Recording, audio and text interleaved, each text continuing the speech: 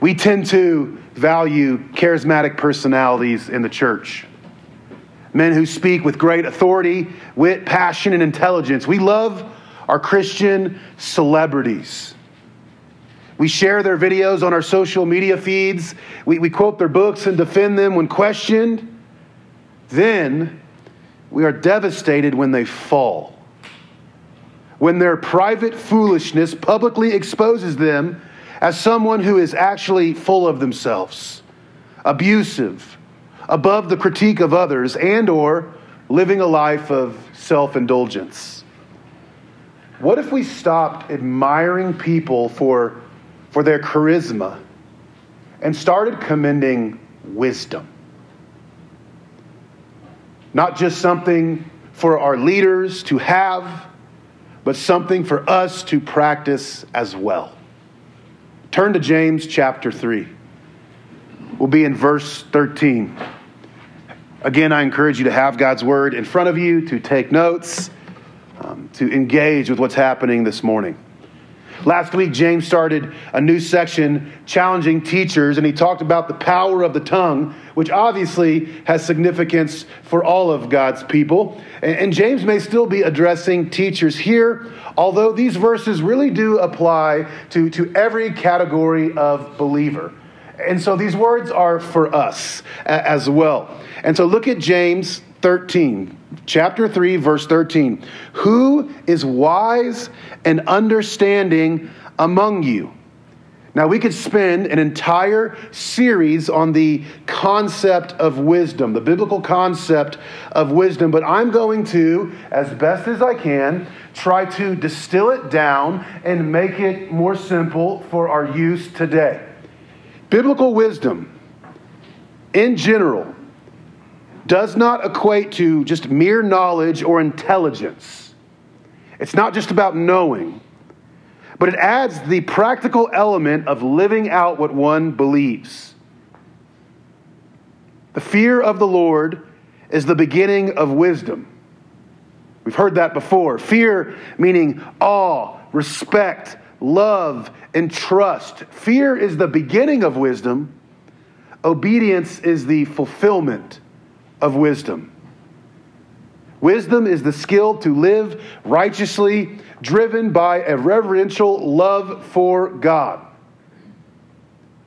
Who is wise and understanding among you? Understanding is about being knowledgeable in a way that makes one effective and exercising such knowledge. Now, there may be a small variation in these definitions, but both wisdom and understanding are about not only knowing what is right, but having the ability to do what is right. Now, knowledge is important to obtain. I am not anti-intellectual. I want you to know God's word.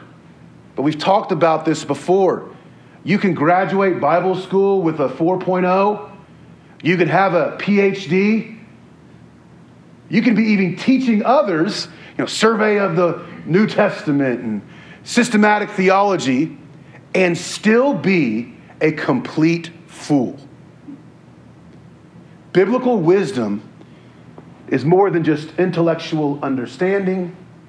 It is the ability to live righteously. I know who God is. I fear God. I love Him. I trust Him. I know what He wants for my life. And I desire to go do it. And so I do. That is wisdom from beginning to end. Look at the rest of verse 13. Who is wise and understanding among you? So it makes more sense when he says this. By his good conduct, let him show his works in the meekness of wisdom. Before James said living faith should produce works. Here he says true wisdom should produce good conduct done in humility or meekness. Humility or meekness was not a popular trait in Greco-Roman culture. It was dishonorable. It was to imply servitude. Don't be meek. Don't let others walk all over you. But Jesus flipped all that on its head. Jesus himself was meek. He was humble to the point of death. He claimed blessings on those who were humble, who were meek. And he tells us to be humble and meek. Humility, meekness is a healthy understanding of our own unworthiness before God and a corresponding humility and lack of pride in our dealings with our fellow man. John Stott calls meekness self-subduing gentleness. It's making ourselves less and God more and putting others first in all situations. And so in this, meekness is not weakness. In fact, to be meek, you have to be strong and secure in your relationship with God. You must have strength to make yourself second or third, maybe even fourth. You want to be wise. Real wisdom is demonstrated by good conduct done in humility. James will later expand on this idea because this passage has what's called a chiastic structure. Chiastic structure. That's just a fancy way of saying it has an ABA structure. That's just a fancy way of saying that this passage is like a sandwich. And so he's going to talk about good conduct. He's just talked about good conduct here. What wisdom looks like. Good conduct done in humility. Then he's going to get to the meat of this section. It's rotten meat, but he's going to say this is what wisdom does not look like. And then he's going to come back to wisdom is. Wisdom is. So let's read on. Look at verse 14. But if you have bitter jealousy and selfish ambition in your hearts, do not boast and be false of the truth. This is not wisdom that comes down from above, but it is earthly, unspiritual, demonic. For where jealousy and selfish ambition exist, there will be disorder in every vile practice. If wisdom is marked by good conduct done in humility, then whatever the opposite of wisdom is marked by bitter jealousy and selfish ambition. Bitter jealousy can rear its ugly head in any environment, especially the church. When we're envious of another's gifts, when we're threatened by their abilities or personality, or when we're coveting the amount of influence they wield. Selfish ambition is a word that was used in citizens of partisan politics. It would bring to mind people in angry competition, undermining one another and fighting for their own rights. So if humility is self-subduing, then bitter jealousy and selfish ambition is self-exalting. James says this is not wisdom from above. It's earthly. It's inferior. It's unspiritual. The life of the Spirit is not in it. And it is demonic. He doesn't even call whatever this way of doing things as wisdom. He doesn't say this is worldly wisdom. Because he wants the word wisdom to be as far away as possible from the word world. Because it's an oxymoron. Worldly wisdom. There's really no such thing. It's like jumbo shrimp. No. Plastic silverware. It's either plastic or it's silverware. One of the other. It's either worldly or it's wisdom.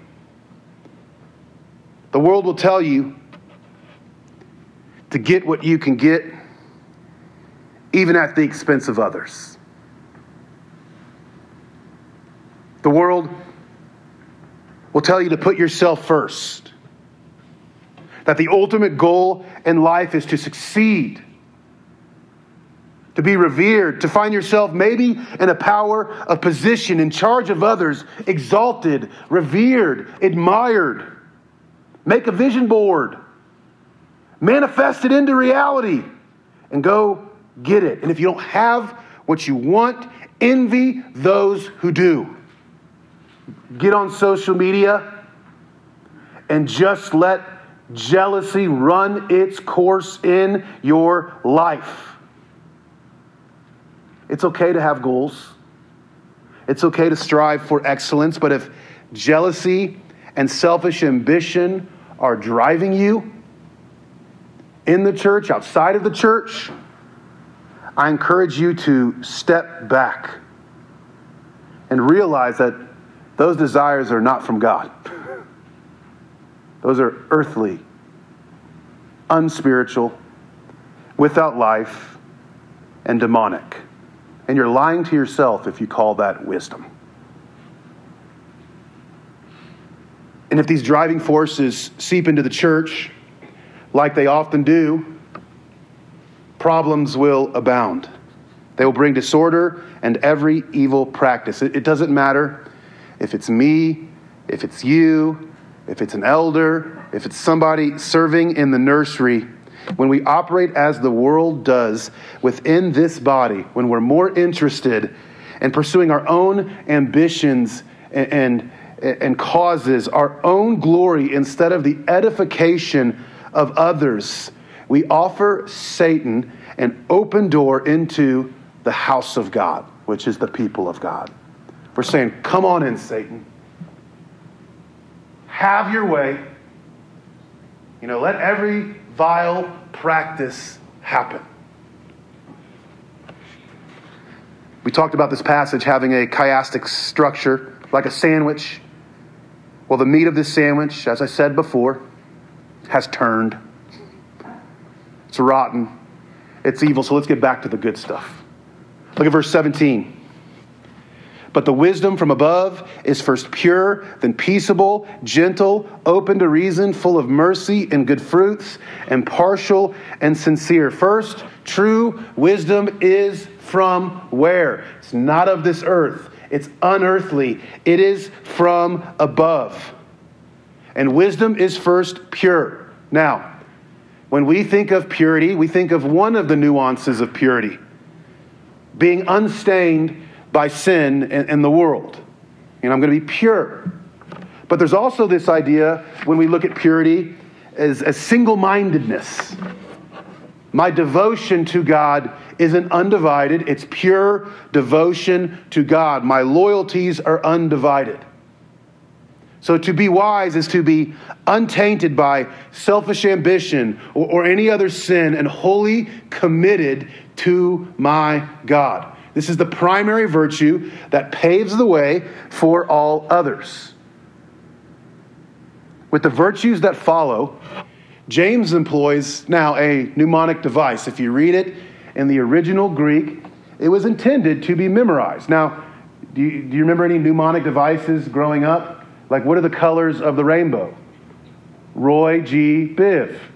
Red, orange, yellow, green, blue, indigo, violet. Pretty good. What are the scales on a is it a treff, a Klebel treff, or is that the right? Is that right? I'm not using the right word. What is it, Amy? Treble clef. Treble. I said treble clef. Klebel treff. What is it? Do you guys remember? Every good does fine, or I grew up deserves fudge. Every good boy deserves fudge, except for the one who's allergic to fudge. But, E, G, D, B, F.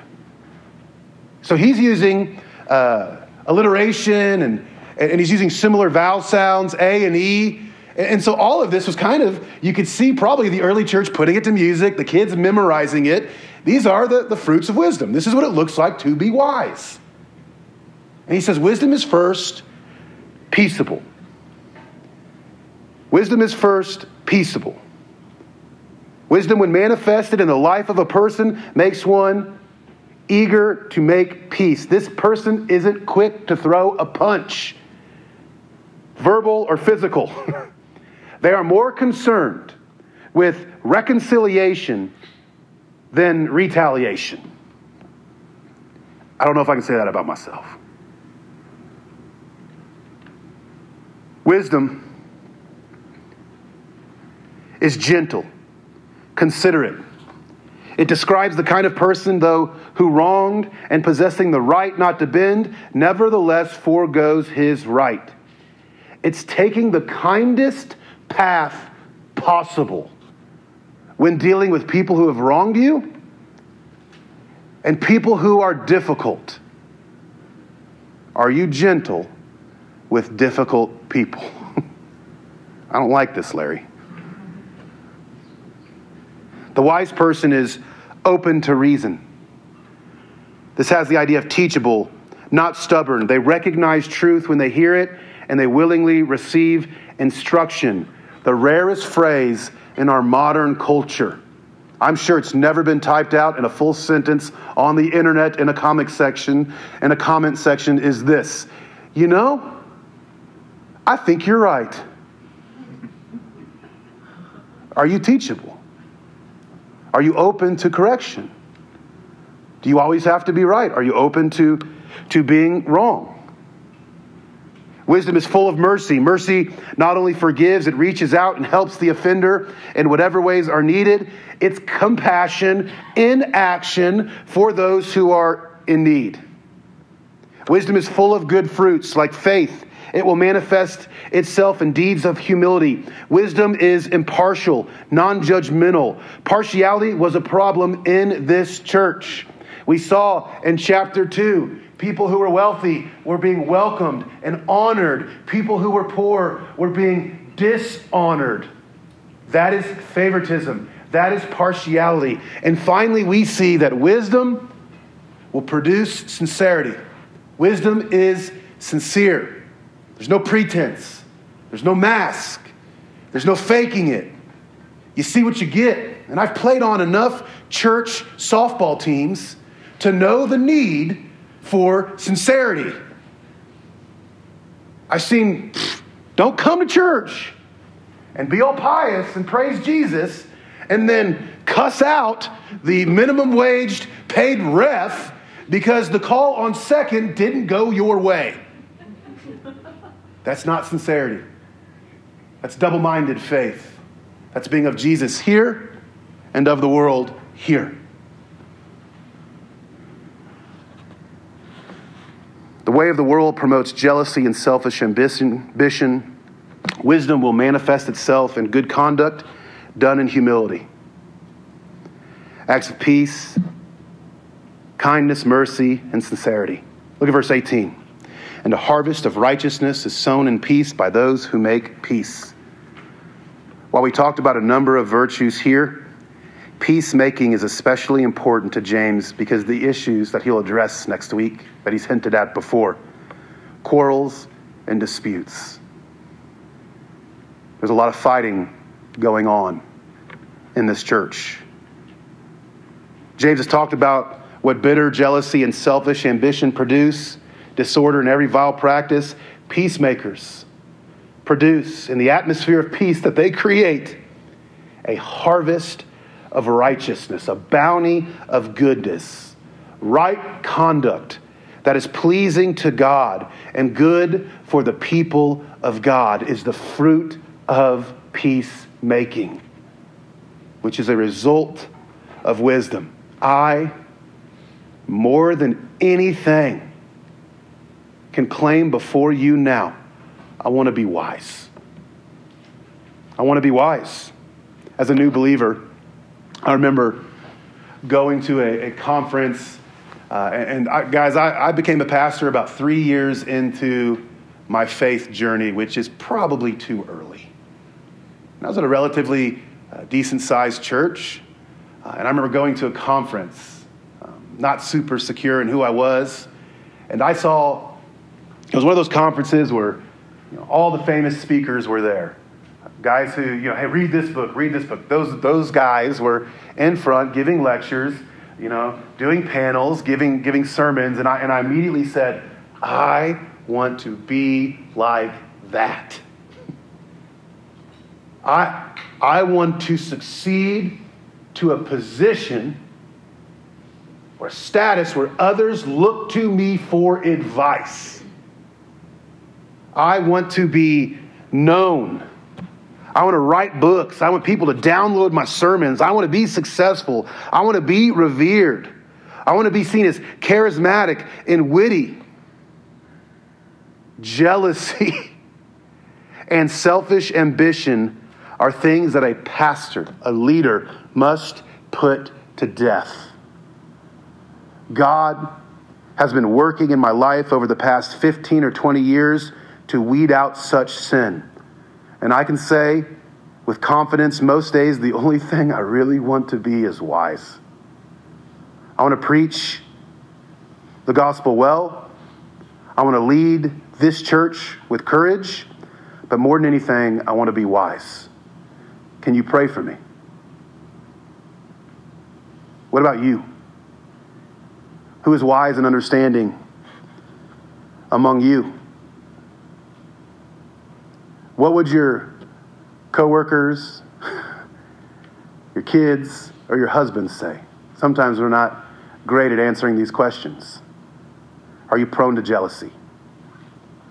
Does selfish ambition often overtake your heart? Is your devotion to God pure? Are you peaceable? Gentle? Are you open to reason? Are you okay being wrong and seeing truth? Or does your pride hold you back from saying, I know you're right? Full of good fruits, impartial or sincere? Your answer really depends on the well you're drinking from. That which springs up from the world is earthly, full of death, polluted and demonic. Drop the bucket that draws from this well. The other well springs forth from our Father in heaven, who freely gives wisdom if we ask for it. The application today isn't try to be peaceful. The application today isn't, white knuckle kindness. It's not figure out how to be merciful with others. We cannot manifest wisdom in and of ourselves. So if you want to be wise, you must first ask God for wisdom. Flip to James 1 real quick, a passage we've already read together.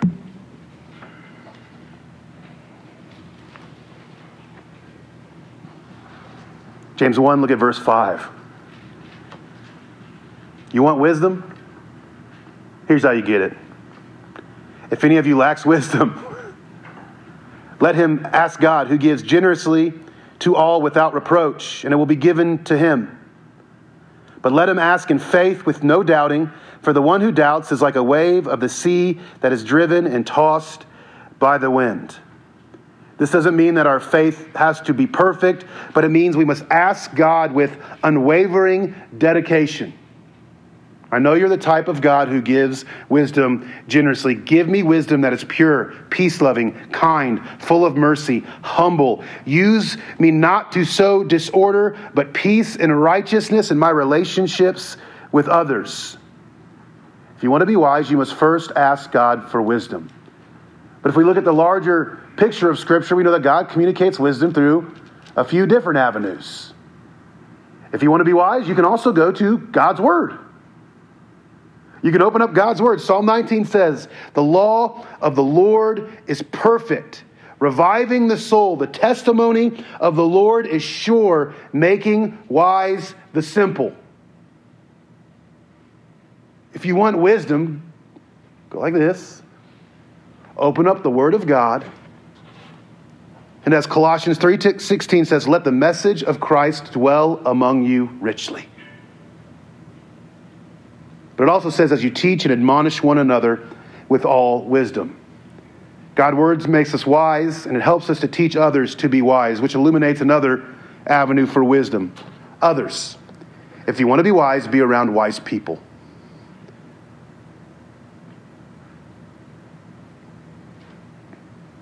Proverbs 13:20 says, whoever walks with the wise becomes wise. Do you have someone in your life who is wise? Someone in your life who who deeply loves Jesus and is not perfect, but is desiring to live a life of faithfulness. If you're Timothy, do you have a Paul?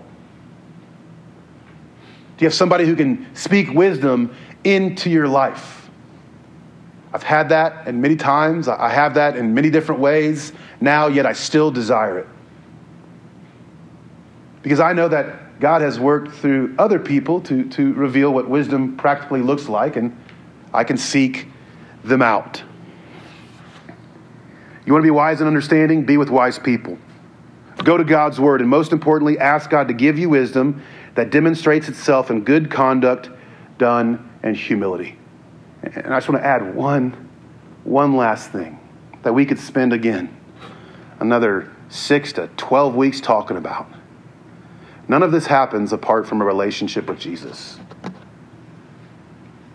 If you want to be wise, you need to be in union with our Savior. In Him are hidden all the treasures of wisdom and knowledge. When we are in Him through faith in His sin-atoning death and resurrection, we are united to the one who Paul calls the wisdom of God, through whose life we see godly wisdom perfectly modeled.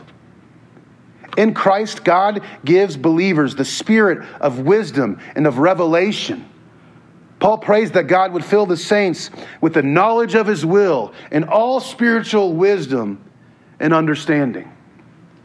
True wisdom, real wisdom, only happens when we know, love, and walk in relationship with our Lord and Savior. Amen? Let's pray.